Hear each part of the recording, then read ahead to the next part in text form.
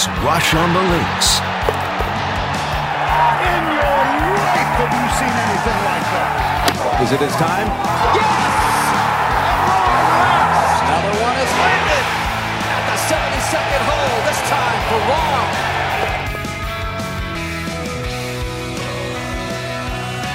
Now on the team, your host from Anaheim, California, Trent Rush and Nico Bellini.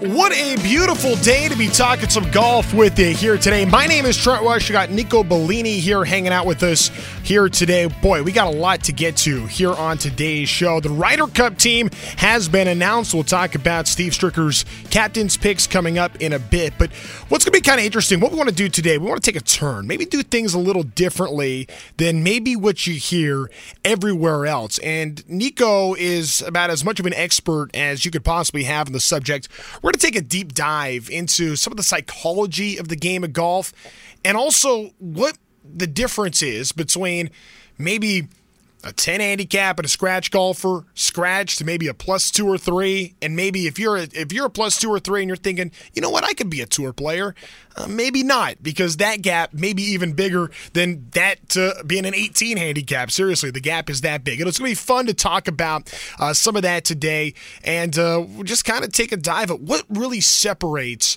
guys that are pretty good from the absolute best of the best, and those that, maybe make a Ryder Cup team. And we saw that announced today. We already knew that Morikawa, DJ, Bryson Brooks, JT, and Cantley were on it. They had qualified automatically, but I don't want to spend a ton of time on this, Nico, but I do think it's worth addressing Daniel Berger, Harris English, Tony Finau, Xander Schauffele. Scotty Scheffler was kind of not necessarily on our radar. He gets on the team. Jordan Spieth as well rounds out the captain's picks. No Kevin Na, no Kistner.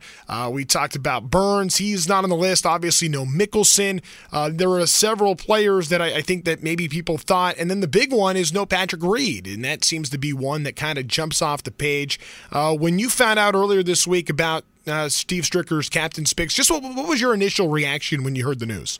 Listen, they're great picks. The only one I was a little concerned about, not for as a pick but not making the team, was Kevin Na. Because I think Kevin Na, he brings a sense of energy to that team. He would bring a sense of energy to that team, much like Ian Poulter on the European side. But Kevin Na, I've known him my entire life. He's one of the better guys out there. And the guy's got so much fire. He's got a lot of fire, and he's playing good golf. So I think he should have gotten a chance, or more consideration for a pick. But besides that, the other guys, they're all stout. They're all stout players. I mean, you can't go wrong with all of them. Patrick Reed, I'm sure, is feeling it. I know Stricker. I had a long conversation with him. He mentioned he couldn't sleep at night, thinking about not bringing Patrick Reed onto the team because he is what you call a Captain America for the U.S., but he hasn't been playing very much, and you got to go with the hot hands. So that's why I kind of thought Kevin Na would be a good person to go with, because I think he finished third in the FedEx rankings. But again, what are the FedEx rankings these days? A friend of mine said this to me, and it kind of stuck, because I liked Steve Stricker's team, and I thought that the only one that I thought probably the 12th man was probably Scotty Scheffler getting on the team. I think he was the 12th guy. The other 11, we pretty much were set going in. But for Patrick Reed, he brought up the point, like, if the match is for your life depends on someone to go put up a great round of golf for you in a Ryder Cup. He goes, how do you not take Patrick Reed? Like, that's that guy. To me, Scheffler was the safe pick. You make that move, you kind of know what you're going to get. He's not going to be a disruption. It's going to be solid. With Patrick Reed, you would have gotten that guy that was going to go win it for you, but you also could have had the guy that could implode and maybe just creates other issues. And you also, I think that was a riskier pick, mostly because of the health situation too. Remember, he wasn't even able to fly to the last tournament. I think he's doing better. He didn't play all that great there. He had a couple of good rounds, but didn't finish strong. He ends up 19 shots off the lead. I get it. The deck is stacked against him. But all that being said, I would have thought Patrick Reed would have been the riskier pick. I don't know if I agree with you on that, because Patrick Reed, when it comes to Ryder Cup, he hasn't been out that long. He's been out a few weeks, I believe. Yeah. So not that long. I think the biggest concern he said was the health. Could he actually be ready to play on the Ryder Cup team? And I don't really know what happens if he's physically unfit to participate, if they can bring somebody else in. I don't think they can. So I think that's what Stricker was, balancing as far as what choice to go with. And Scheffler, the guy's a stick. The guy played in the Walker Cup. I watched him play in the Walker Cup matches at LA Country Club. So the guy has been a player for a long time. But Patrick Reed, I think you'd have been safe with him. But the guy, like I said, he will, if you want somebody on the line who's, the crowd's against him, whatever it is, who's going to make a putt to just bury it in somebody's face, that's the guy to do it. And I think he would have rose to the occasion at the Ryder Cup. But again, all good picks. Yeah, I don't think that there's a whole lot of issues on that front. I think you feel pretty good about the Ryder Cup team and what you have. And it's all going to boil down to how well they're able to gel. I think that ends. I mean, I know that that's being played over. Everyone's talking about that. We know how tight that Team Europe is. I think that there are some concerns with that with Team USA, certainly. And you're right. I do think the decision to leave Reed off was purely health related. Yeah. I mean, Stricker's going to say it's not, which is fine. But that also brings up the question, like Brooks Koepka hurt his wrist, man, and miraculously, oh my goodness, he is healthy now. Oh, he's good to go, not a problem. We've seen this before with Brooks Koepka. I think that it's not a surprise what happened. He was not in contention last week. That happens, and miraculously he's okay. So yeah, and the frustrating thing too is that Patrick Reed, he was on the team any other year before they switched to 6 and 6. He would have been on the Ryder Cup team. So he's got to be pretty frustrated. Yeah, I can see where he's coming from. But what's just interesting to me? Like, we talk about these names. And, I mean, this is the very best of the best players here. We're talking about everyone's a top 20 player in the list that we're talking about here. It's interesting the separation between those players, this group, and maybe the guys that are fighting to make cuts, guys trying to make the card. Everybody's a stick. And I think it's, Tim Mickelson had the famous quote, right? Like, hey, I can go beat Phil Mickelson once. The difference is my brother's going to beat me over the course of 4 days. Just in your experience, and Nico, for those that aren't familiar, had a long career on the European Tour, a lot of success, was one of the great amateur players in Orange County history coming out of Servite High School and USC, a very highly decorated player, my partner was. And it's interesting, and he's good now. He's qualified for the U.S. Mid-Am, which we're rooting for you coming up in a couple of weeks here. But to make the jump from maybe being a guy just fighting to get your card to that, like, what is the difference? Because when you look at maybe a handicap, it's probably less than a shot differential, but it just seems like that's a huge mountain to climb. Well, could you imagine just one shot a day, over 4 days, over 4 weeks, over 6 months, over 12 months, over a career? I mean, that's a lot of money and a lot of cuts you're going to be missing off those shots.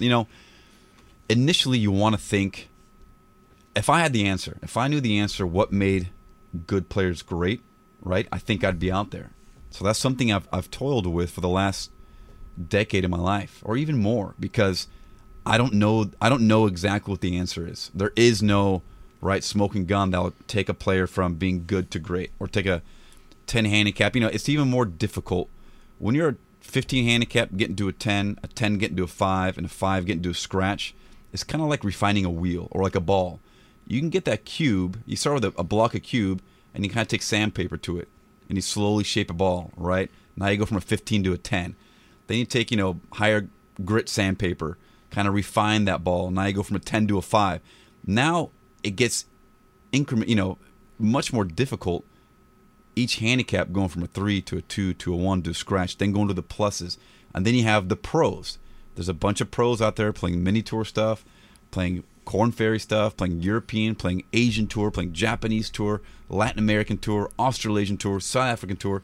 There's tours all over the world. Golf is one of the biggest global sports out there. And there's a lot of guys competing. Everybody's All-American from 10 years ahead of you to 5, 6, 7 years behind you. I always thought about this. If you take somebody who's walking the plank that's 3 feet off the ground, or just walking across 2x4, it's probably pretty easy. Right? You're walking it, no big deal. Now raise that piece of, 2x4 100 feet in the air. It's the exact same action you're doing. All you're doing is walk across, a 5-foot gap on a 2x4, but now it's 100 feet in the air. It should be the same act, but all of a sudden you have all this anxiety created within because you're fearing death. And in golf, of course, you're not fearing death. But a lot of similar traits can happen. When you start going out and playing the hit and giggles with your buddies on Saturdays and Sundays, that's great. But all of a sudden, when the money's on the line and cuts are on the line and livelihood's on the line, all of a sudden these things become much more difficult.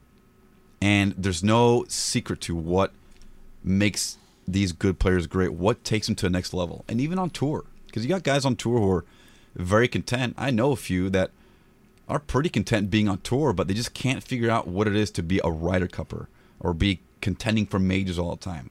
They're making good money, but they just can't take it to that next level. And physically, they have those attributes. And there's so many different things versus, your personal life and your social life. The talent's there. It's just how do you make all those butterflies fly in formation? I think anybody that's ever picked up a club knows how psychological the game is. Yeah. And that's a huge part of it, right? And, I promised our listeners that I wasn't going to talk about my own game, but I think I will here just for an example. I have a real demon on the golf course. That is the number 80. I cannot seem to get to 79. That's a block for me. There is a lid on that. Just playing the other day. I had a 5-foot birdie putt on the 18th hole. If I make it at 79, I had no chance to make that putt. I hit it really poorly. I had no shot there.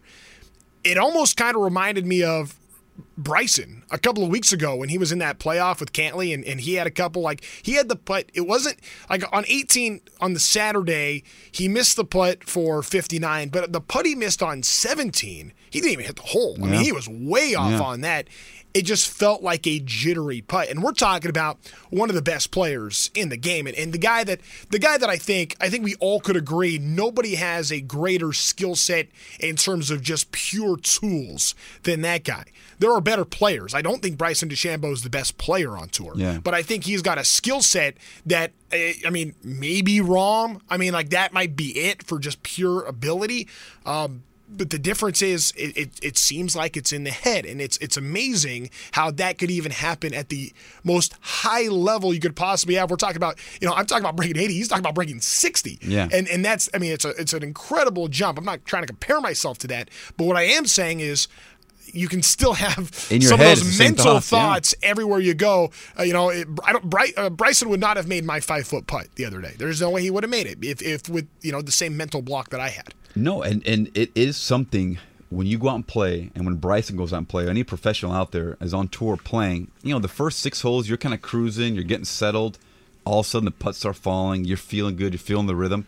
Then all of a sudden, for these guys, much like you, your number is 80. For these guys, maybe it's 60.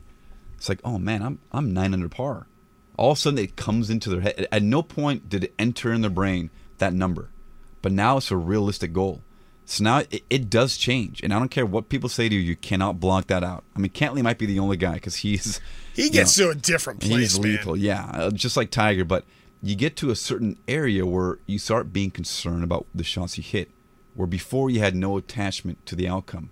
Now you have a lot of attachment to the outcome. So for somebody like you just trying to break 80, I would say go play the red tees. Just get that number out of the way. Go shoot 75, 74 from on an easy golf course. That's what I would do, because then you're comfortable. I used to do that in high school. I would go and play golf courses at my home club from the red tees, just so I could get comfortable shooting under par. In high school, shooting under par was kind of, it was hard. It was tricky to do it. And you just want to get in that comfort zone, because you had those guys that could shoot 65, 64 at 16. Now it's more regular, but back then it was trickier. But that's no different than Bryson. I guarantee you the feeling you had on 18 for that putt to break 80 was not too different than what Bryson had to break 60. Yeah. Cantley's putt might have been for $15 million, but for me, you don't want to make it any more or less. Like when you want to make it, you want to make it. It doesn't matter how much is riding on it. It's you want to make it. That's the thought process. Well, and you start thinking about, when you're playing out there, and especially on tour, when those guys are going, not much thought is going into it. You're swinging it, but when you raise that pressure up, all of a sudden you start thinking of weird things. You start thinking of how many steps you take into the ball. You start thinking how many waggles. Like these just random thoughts creep into your head, where at no point did they ever creep in your head. But now the pressure's up. Some more people are watching. You realize you're on track to break the record of the PGA Tour for whatever, tie the 59. Yeah. And all these random thoughts come into your head. And I don't care. That putt Bryson on 18, he says he misread it, but it wasn't really even close. Did he overread it? Would he have hit, if that putt was on the 3rd hole of the day, would he have hit that bad of a putt? Would he have misread it by that much? Yeah. I mean, the guy's a walking scientific method, for God's sakes, when it comes to putting. Right. So, and he has the books to prove it. I believe those yardage books were aim point, so they knew the slopes, they knew exactly what was going on, but maybe just overthought it. I mean, I do it all the time on left to right putts. It's like, don't miss it low, play enough break, but don't play too much break. You know, you start versus just kind of the whole Chevy Chase, like you just kind of hit putts without thinking. So, but that's an interesting thought you just brought up there, because so you say you have an issue like right, would you say right to left putts? Left to right putts. Left to right putts are a problem. It's amazing to me the detail like that could be a problem. Left to right could be a problem, but right to left you're okay. Yeah, I'm okay, but left to right for right-handers are kind of more of an issue because you get to a point where sometimes you don't feel like you can play enough break. You can never play enough break on a left to right putt when you're a right-hander, and not you're struggling with putting, but it's just strange on the eye. Most good right-handed putters are left eye dominant. So they see the line clear when they're looking at the putt, and then kind of look down the line with the left eye versus their right eye, they have to turn their entire head. But with left to right, it kind of plays games with you, and you have a slider, and you want to play more break, but then you get cautious because in the end, you got to hit the putt. You have to start it on the correct line. If you can hit a 3-footer straight up the hill, you know, in the middle of the cup, you can make any putt you want. But now you're reading it, and you just tend to overread it. You know, because you're scared of missing it low. Not scared, but you just don't want to miss it low. Yeah. So you play more break, and then maybe you shove it back on line, you make it, you get lucked out. But it's hard to keep the game simple when all of a sudden, again, just like walking that plank, just walk across it. It's 3 feet off the ground. Yeah. No problem. Then you raise it 100 feet. Now you're taking into wind. You're taking balance. You're taking, all right, what do I have in my right pocket? I got to make sure I am perfect to walk across this 2x4. You know, my shirt, I don't want any distractions. Are my glasses on? Do I take them off? Can I see? You know, stupid things like that. It's all pops into your head. Yeah, it all pops in your head. When you're playing golf, if you and me go play on a casual Saturday, I hardly read putts, and I make them. Yeah. You know, I look at it, right edge, boom, 3 cups out, like zero thought about it. And your first instinct is usually your strongest intuitive, you know, feel for that putt. But now when that pressure's up, now you're like, all right, I'm a little downhill. Okay, I'm going to read from the other side. Okay, well, it's downhill, but I'm playing so much break that it's actually going back up the hill before it hits the apex and it breaks. So I got to make sure I hit it with enough speed, but not too much speed. You know, you start thinking about all this crap where it's just... Yeah. I want to go on a little tangent just for a second, just because you said something that just sparked this. So you talk about the books that Bryson has on the course when he's trying to read the greens. That is something that I probably is controversial for some people. I think people don't like the book. You're a historian of the game. You appreciate you appreciate the history. Okay, I wanted to get your take on that. Yeah, those books, they're right. Golf's an art, and part of the game is your intuition. I mean, I go old school. I would say let's get rid of yardages completely. I mean, when I was a kid and playing golf, I don't like that at all. That's too much. Might be too old school. That might be too old school. But think about these guys if they had no yardages. If they just had to judge with their eye, they knew trees. I mean, you know, one of the great clubs in America, San Francisco Golf Club, has no yardages on property. I mean, last time I played it was just 10 years ago. The caddies know numbers from trees, and this is pre-lasers. So you're kind of trusting things like that. That cypress tree, that's 150 to the middle of the green. We're 10 behind it, so 160. You know, and I played, when you were playing golf as a kid, you didn't have yardages. You just kind of eyed it and played it. And I'm not saying we'd do that, but there's part of trusting your eyes. That's part of the game. That really is part of the game. Yeah. You got to trust your eyes. Much like in baseball, if you're in that batter's box, you got to trust that release of the pitcher. You got to trust your eyes of seeing what the release is. That's 99% of, I'm not a baseball guy, but I'm guessing for hitters, if you can judge what that ball is coming out of that hand immediately, right, you have a huge advantage. The faster you pick it up, the faster you get your hands to where they need to be. Sure. Well, in golf, with those books, you're taking away the intuition to read. I mean, if I could have Ben Crenshaw's eyes on how he reads greens, or Brad Faxon's, or Tiger's, he sees things that a lot of people don't see, and now you're kind of giving that away. Golf's becoming such a science, which is great to teach, but I think once you get out there in tournament play, like I think Augusta is going to ban those books. I think they're not going to allow these, you know, putting books or the aim point books, because it's just giving away the slopes. Like, what's the point of having an architect go build you this diabolical green where it's like, okay, well, this map's going to tell me what it does? Yeah, that's a really good point. You know, and I am So I don't like the lasers. I mean, if it's there for me, but I mean, you go and you play a Saturday round and you got the number on your cart, and then you go and you play that for so long, you start to become reliant on that. 100 in, it's all eyeball for me. But I like knowing where 150 is. I like knowing where 100 is, and I think if you step it off, I don't think there's anything wrong with that.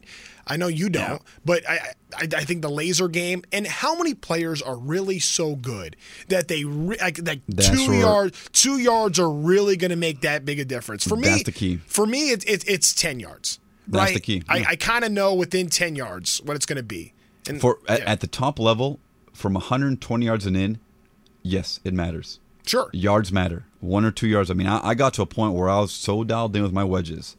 I got to go out there. I was living in South America at the time, and I would hit my shag bag. I would send a caddy out there every day for months, and I would hit wedges. I had a clock system, this old Dave Pelz clock system. I had a 7:30 swing, a 9 o'clock swing, and a 10:30 swing. Right? If you look at your swing on a clock. So I had kind of 3/4, halfway, full swing with 4 wedges. Right? So I had 12 numbers. 12 numbers. And I would have send a caddy out there, and I'd find a median. I would find a middle number. So I'd hit 20 balls at 7:30, 20 balls at 9, 20 balls at 10:30. Switch clubs, and we kind of figured out what my number was. So I'd hit the shag bag multiple times. I'd hit flags. I actually impressed myself. Once you start getting to 9, 8, 7, 6, 5, 4, you can get within a few yards. For the amateur golfer, there was a great story. I had a friend of mine playing St. Andrews, and he had this caddy with him. And by the 7th or 8th hole, he asked the caddy, he goes, hey, all the numbers you're giving me are all round numbers. It's either 100, 110, 120, 130, 140, da-da-da-da. And he goes, am I just kind of hitting those numbers? Like, is that what I'm just falling at? And the caddy goes back and says, nah, Lottie, you're just not good enough to hit those numbers. So that was, it was pretty funny how you don't need those numbers because you're right. You're not good enough. I could play golf with 100, 125, 150, 175, 200 and be pretty good.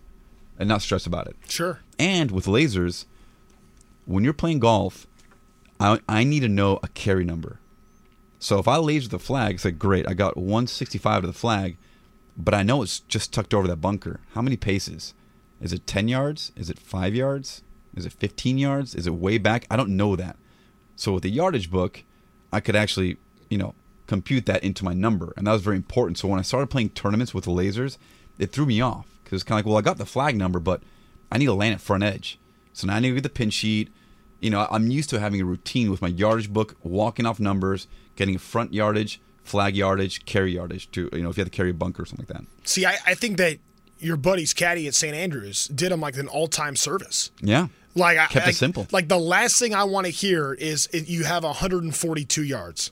It doesn't make it. Oh, okay. Well, I got a shot that's 135. That's like I got a 140 shot. Oh, it's 145. What do I do here? Yeah. I get rid of that. See, because I think that when, especially at that fine level, maybe this is different if you are on tour, like really. But other than that, I have a hard time understanding the difference on that front for most players out there, and everyone's trying to be good, right? And everyone wants to hit greens and all that. I'm a fan of making that your goal, and certainly, you're trying to hit different sides of the fairway. But let's go divide it up into thirds. That to me even starts getting a little complex when you get into that. But I also think the reason why that's a problem, not that that's a bad thing. It's good to have goals. It's good to have targets. I am of the mindset that the more clutter you can clear, correct, the better that is. Mm-hmm. And I am as guilty as anybody for getting all kinds of clutter in the head. I think I'm a pretty sane person, generally speaking. On the golf course, you can become a maniac. You can get into your own head and become a disaster out there. And you even bring up some of the science, the technology, and some of the things. So, you go down to Roger Dunn, and they got that machine for you, and they're telling you when you're going to hit drives, they're telling you exactly what you're doing, your launch angle, your exit velocity, your spin, all this stuff. To me, I see that, and I actually think it's really cool. Oh, I want to do this. Oh, look at this. What can I do with this? Uh-huh. Now I'm playing for the machine. I'm not necessarily playing for the best shot. I'm playing to have the best numbers out there. Correct. It's so tempting and so dangerous. And that's something that I'm nervous about in the game of golf. And that's why, I'm not a Bryson guy. Aside from the Brooksy stuff, I don't care about that. I don't love that. It's almost like his mindset is he's removing the art from the game. Now, I will give him credit on this. He's doing something bold. He's doing something nobody else is doing, and he's being on the forefront of that. I respect that a ton, going completely against the grain. Respect, certainly. But I'm not going that route. I do think when you become pure science and totally remove the art, that it can be problematic because the human factor was on perfect display on the 17th hole at Caves Valley on that Saturday when he missed that putt by like 4 feet. And I think Bryson's the only guy who could do that, to utilize all that science behind the golf, because there's so many moving components, in his head. He's thinking about moisture. He's thinking about air density. He's thinking about the grain of the grass. I mean, all these different components. Grain of the grass, a lot of guys think about, to be honest. But unless you do it every single day, you're not going to be able to have a smooth transition to an amateur golfer. An amateur golfer can't think the way he thinks. I mean, one of the best rounds I ever played, I played with half my clubs. So imagine you playing golf with half your clubs, like either your odds or your evens, right, with round numbers. Wait, was that by design? Yeah. I went out there with Johnny Wonder, a good friend of mine, and I played with I just started with a 60, then I took my 56 out. So I went 60, 52, took my 48 out, 9 iron, 7 iron, 5 iron, 3 iron driver or 3-wood driver. And I shot 63 at a golf course out in Palm Desert, because the decision making all of a sudden becomes much easier. Yeah. If I have 175, it's like, well, it's either the 6 iron or the 8 iron. An 8 iron ain't getting there. And 4 irons way too much. So 6 iron it is. It's not the perfect number, but I got to finagle something. It makes your decision making so much easier versus like, do I want to hit like a floaty 7 or do I want to hit like a stinger 8, whatever it is. Like, you both hit them the same number, to be honest. The irony of that is my 7 iron from 2 years ago is currently sitting at the bottom of a lake in Scottsdale. So I can relate to what you're saying. Every time I play, that's the situation. But yeah, I mean, that's an interesting thing that you bring up there, and going about it that way and taking out, I think, some of it. But I'd be curious to know, like, your career. I mean, everything's set up for you in terms of your talent and your ability to make that jump and to be that player, to do what a Hunter Mahan has done in his career and been on the pro tour, but to find like that difference, to make the gap from being where you were in your career, an outstanding player in the European Tour and Latin America, and you got all the talent in the world, and so do a lot of other guys. But what's the difference? I'm sure you've thought about it. Oh, that's all I think about. And it's not necessarily, I'll tell you one. I played with Rory. I think I discussed this last week, but I met Rory and played with him during Q School, his first time he ever turned pro. Yeah. And he rolls in with his fleet of 740, BMWs. I have a little rickety pull cart, squeaking wheels, and we're in England playing the first stage of European Q School. And ever since then, we both got through that week, and he ended up 2 or 3 weeks later going on to play the Dunhill out at St. Andrews and finished second. So he was exempt for the year. He made enough money to get inside the top 100 money list, blah, blah, blah. Never saw him again. I always thought you had to be perfect. I always thought you had to be perfect out there, that you had to flush it. Because I remember seeing Rory, and I played a lot of golf with Steve Elkington. And Steve Elkington, when I was playing golf with him, was semi-retired and was drumming me at Champions Club in Houston. And I'm like, man, this guy doesn't even play golf anymore. And he's hitting it better than I am, and I'm trying to get out there. Yeah. So I always thought I had to be perfect. And, the wiser I got, the more I realized you do not have to be perfect. There's plenty of guys out there that I hit it good enough. Bottom line, I hit it good enough. I don't need to be DJ or, Rory. These guys are on a different level. And then there was doubt. When I missed a cut, or if I struggled on a certain day, I would immediately go back to like, what else should I be doing? I need to get a job. What am I doing? I'm wasting my time. I'm blowing an opportunity to be somebody or grow my career in another field. What am I doing playing golf?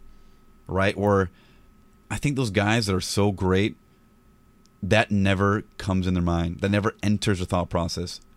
No matter whether they play, good or bad. It's like, this is what I'm doing. This is what I am. This is who I am. And this is what I'm going to become, whether I play, poorly or not. I mean, look at Cantlay. The guy misses a year and a half, 2 years of golf. At some point, you got to imagine doubt crept in his head. Like, maybe I should get into real estate. Maybe I should get into insurance. Or maybe I should just find a career path and just stick with that because golf is just kind of in the, not in my periphery right now. But no, he just has an attitude like, no, this is what I do and this is what I'm going to do. And I think I struggle with that. And I think a lot of guys have that, especially if you go to if you have the opportunity to go to a nice university with good alumni connections, etc., where you see your friends, being successful in other avenues of life, and you're sitting there still grinding it out. That's why I admire guys like Tony Finau so much. Who, they were out there for a while, and he got his tour card, and he's a Ryder Cupper. Scott Harrington is a guy who last year or the year before, he's 40 years old. I traveled with him quite a bit in Europe. His wife got diagnosed with cancer, and it was a tough battle, and she's getting through it. And he just kept grinding and grinding and grinding. And I spent a lot of time with him in Europe. We lived together in Italy for one of the summers when he kind of went out there and ventured and played a little bit of golf. And the guy always had the physical tools. 6'3", hammered it, had the length, had the mental makeup. Who knows what was wrong with it. And he finally got his card. There was just that diligence. So then, that thought creeps in. I'm like, man, if I would have just stuck with it, could I have done it? Yeah. If I had the mental outlook I have now when I was playing, competitively, like would things have been different? So I don't know, but I think it comes down to those two things where you don't need to be perfect, and it's just a confidence. You can't ever doubt yourself. You cannot doubt yourself, Yeah. I mean, because I think that if anybody just were to go to the range and watch you, and there's, I'm not just saying you, because I think there's a lot of you. Correct. There are a lot of guys that are incredible sticks that could have had a real chance to do this thing, but for whatever reason, it didn't happen. And I think that it's really fascinating because I would imagine, like, if I'm watching you and Patrick Cantlay on the range, there's probably not that big of a difference. That's the thing that is, to me, so fascinating about this game. I mean, shoot, you guys were same high school. Yeah. You had better high school accolades than he did. I know his senior year he was pretty dang great. I was Al Bundy, Polk High. No, but but I think that, like, to most people watching, like the amount of separation there is so slim. And we see this in baseball all the time, and a lot of times it only gets revealed once you come to the major leagues, because guys can be, the best 17-year-old, then you're the best AA player, then you become the best AAA player, you're the number one prospect, you get to the major leagues, all of a sudden reality sets in.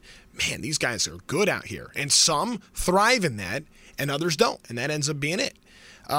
It's really fascinating seeing that. I guess it happens in sports a lot, but I do feel like golf, which is so results-based, it's completely objective when you're looking at the game of golf, in the sense that your score is your score. I mean, that's what you have. But there are so many other little intricacies that, to me, are just fascinating. Well, and one of them, too, is finances, right? Yeah. So when you first turn pro, it's not cheap. I mean, I budgeted about $100,000 a year in travel and in expenses. Wow.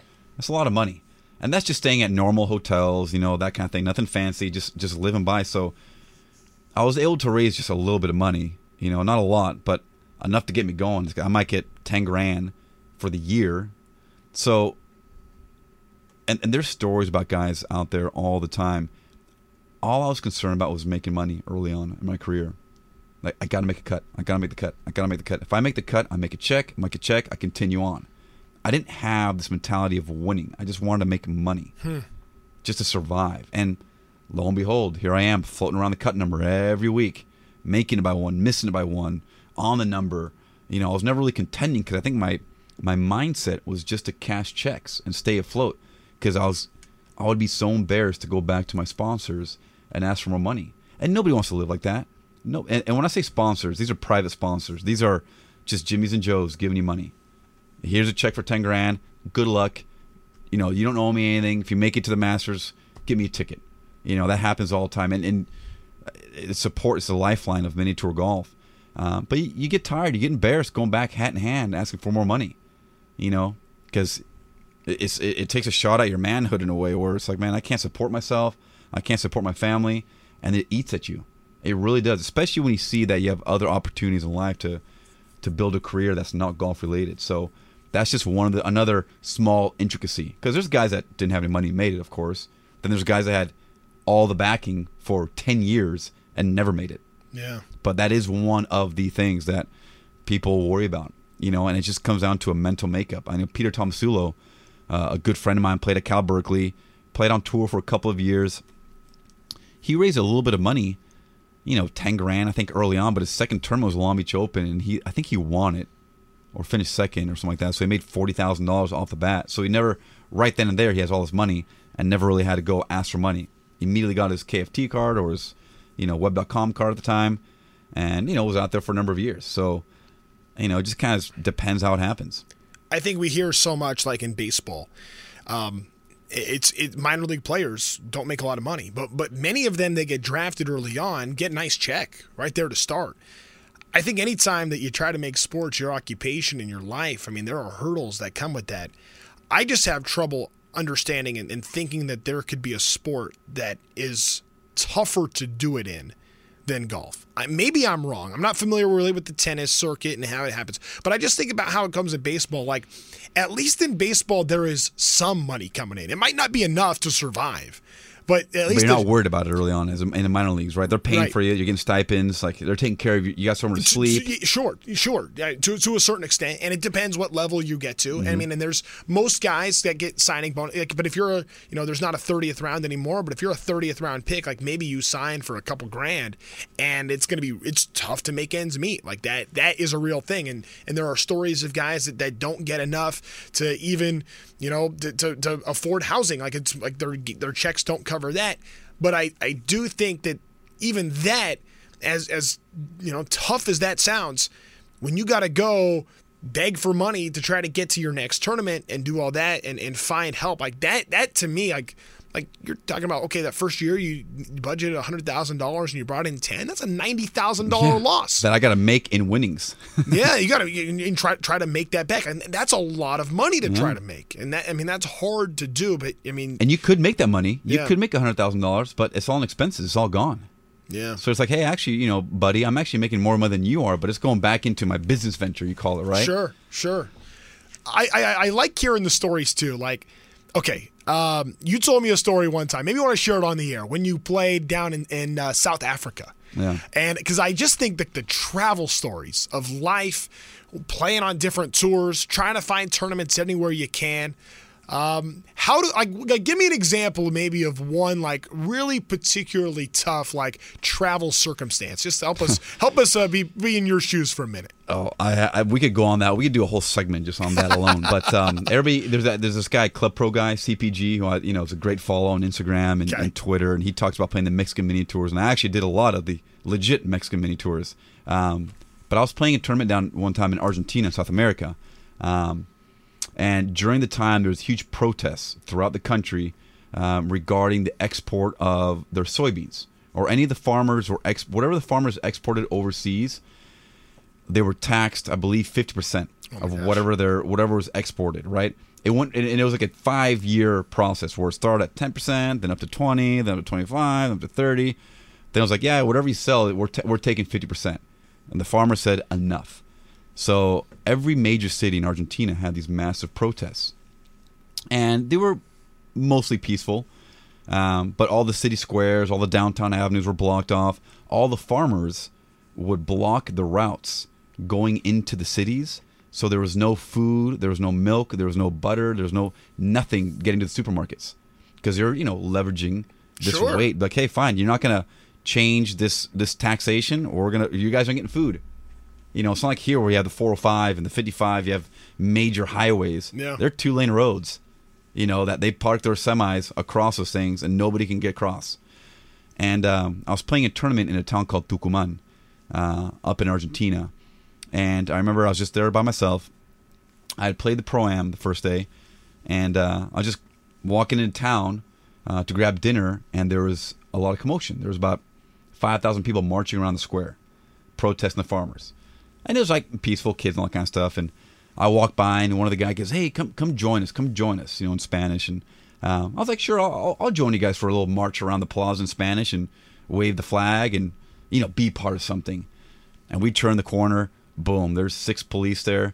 They pull 6 of us out. They throw zip ties on our wrists, and I'm sitting there like, do I play my Spanish card or do I play my American card? You know, because for nobody knows that I speak Spanish. Argentina is my home country. That's where my family's from. So I'm a very naturalized, citizen there, and but I was nervous about that because I'm like, well, if I play the American card, they're like, oh, this gringo, we're gonna take him for all his money.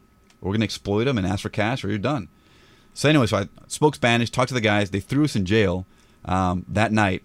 There's kind of like a drunk cell type thing, like the 6 of us or 10 of us, or whatever that in there. And I have no idea. I have no one to talk to. I have nobody to call. I have uncles and aunts, but it's not like I don't have an iPhone. Like it was just a little different. Yeah. And I'm talking to the guy. I'm like, well, what do we do? And he's like, oh, they're probably just pulling us over to get us off the street. Like, we'll be fine. I should exaggerate the story. We should make it much, sexier. But we end up I'm already pretty intrigued. We end up spending all night in jail. One of the guys he played the Pro-Am that day, hilariously, of the tournament. But the next day, fortunately, I had an afternoon tea time. And I'm sitting there. It's now 9 a.m. It's 10 a.m. And I'm going off like at 12:30, 1 o'clock. And I don't know what's going on. They finally pull me out, ask for my passport. I'm like, I don't have a passport. I was going to get dinner. And they question me, what are you doing here? Are you part of the protests? Are you part of this group? There was another demonstration within the group for either like the Montoneros group, like another kind of rebel side protesting group. I was like, nope, I'm not part of that group. They finally let me go. I rushed to the golf course. My clubs were already on site, and I had like 10 minutes to tee off. I ended up teeing off, and I played pretty well, but I was like, people in my group like, hey, where were you? We didn't see you on the range. You look all flustered. I was like, I was in jail for protesting a national government. So that was definitely a bit of a pickle. I never told my aunt and uncle down there because they would have freaked out. Years later, I finally kind of told them and what had happened because it wasn't that big a deal in the end. But I did spend jail. That's just one of many. But wow, so that's a very interesting way to prepare for a round. Yeah, I might have Interpol looking for me. Who knows? Yeah, so I just compare that to me. I'm getting ready to go on a golf trip here, and I had a practice round today for my practice round tomorrow. It just be for something that only matters to me. It matters to absolutely nobody else. There's zero stakes. I think I'm going to play my buddies for a $5 bill. I think that's what's on the line. But take it very seriously, and then there you are before an actual event with stakes, and there you are the night before. Spinning in the drunk tank, even though you weren't drunk. I wasn't drunk. In Argentina. That's incredible. Yeah, absolutely cool. Incredible. Well, I'm glad. What a way to whet the appetite, by the way, because I think there's probably more in the tank that I'm looking forward to hearing. Oh, there's a lot of good stories. So some of this stuff. Hey, that's the beauty of it, right? This is the stuff. This is the stuff that we all love. This is golf around the world, and nobody. I don't know another person that has experienced, I think, more in this game than you have going through those kind of situations. And sort of back to the question you asked me, like, why didn't you make it? What happened? That's another element. I think I loved traveling the world in some ways more than golf. I loved the lifestyle more than I actually loved the game sometimes, because at that point the game was work. I wasn't playing hickory golf. I wasn't playing left-handed. I wasn't doing clinics. It was work. So traveling and going to these cool cities, I think I enjoyed that a lot versus the golf sometimes. All right, now let's switch gears for just a moment. Our 18-hole round, I guess, is in the books because it's time to enjoy a little extra festivities with our 19th hole. For today's final thought, this is the 19th hole. All right, I think we're ready for maybe some controversy, Nico. I think you have maybe an innovative thoughts for what you'd like to do. Maybe what are you bringing to the table here for the 19th hole? So the Olympics. I didn't watch much of the Olympics this year, but I did notice a few events that caught my attention, and one of them was the 4x400, I believe it was, or even 4x100. I'm not sure what it was, but it was like a co-sanctioned event where it was men and women. So I thought it was really cool because the teams had to be very strategic. Do they have 2 men starting and then 2 girls running the anchor? To the vice versa? And a lot of teams had different strategies. And I thought it was very cool. So I remember watching one race where I forgot who it was, had a major lead because they started the 2 guys first and had the 2 girls anchoring it.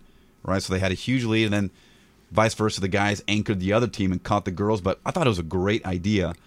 And with golf, I always thought it'd be pretty neat seeing the Solheim Cup and the Ryder Cup sort of merge and play together and have this sort of co-sanctioned Ryder Cup Solheim Cup team. Because could you imagine, you got Jordan Spieth out there playing with Lexi Thompson, and they're taking on a couple European players, an alternate shot.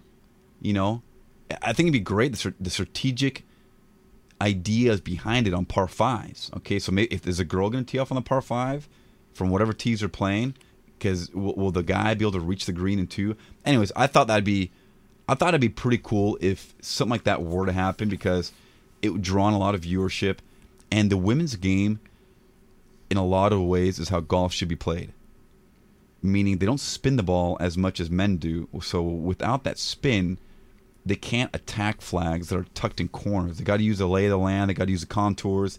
They got to play golf like very intelligently, where guys can just kind of be meatheads and throw 6-irons from 220 to a flag tucked behind it and stop it right there. Where the women have a whole different strategy. So if a guy rips a drive down there, and the girl has 200 yards, but to a tucked pin, they can't really maybe go for that flag. They have to kind of go from the wide side. Anyways, I thought it'd be pretty unique if they did a co-sanctioned event like that on a major stage. My only question for you, because by the women can pound it. So, the distance, it's not, I know it's not the same as the men, but, there's some of them hit pretty hard. Oh, yeah.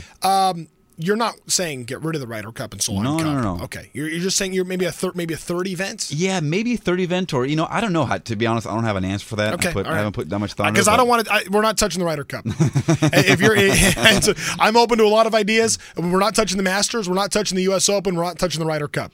Hey, this would have been the perfect year. COVID year merged both the Solheim Cup and the Ryder Cup into one event. Interesting. I like the concept. I like the concept, but as long as we're not taking away from the Ryder Cup. I think the idea is interesting because of the strategic element that you bring up. But I would like to see them be separate done. The women got crushed at the Solheim Cup at that last day. It was disappointing.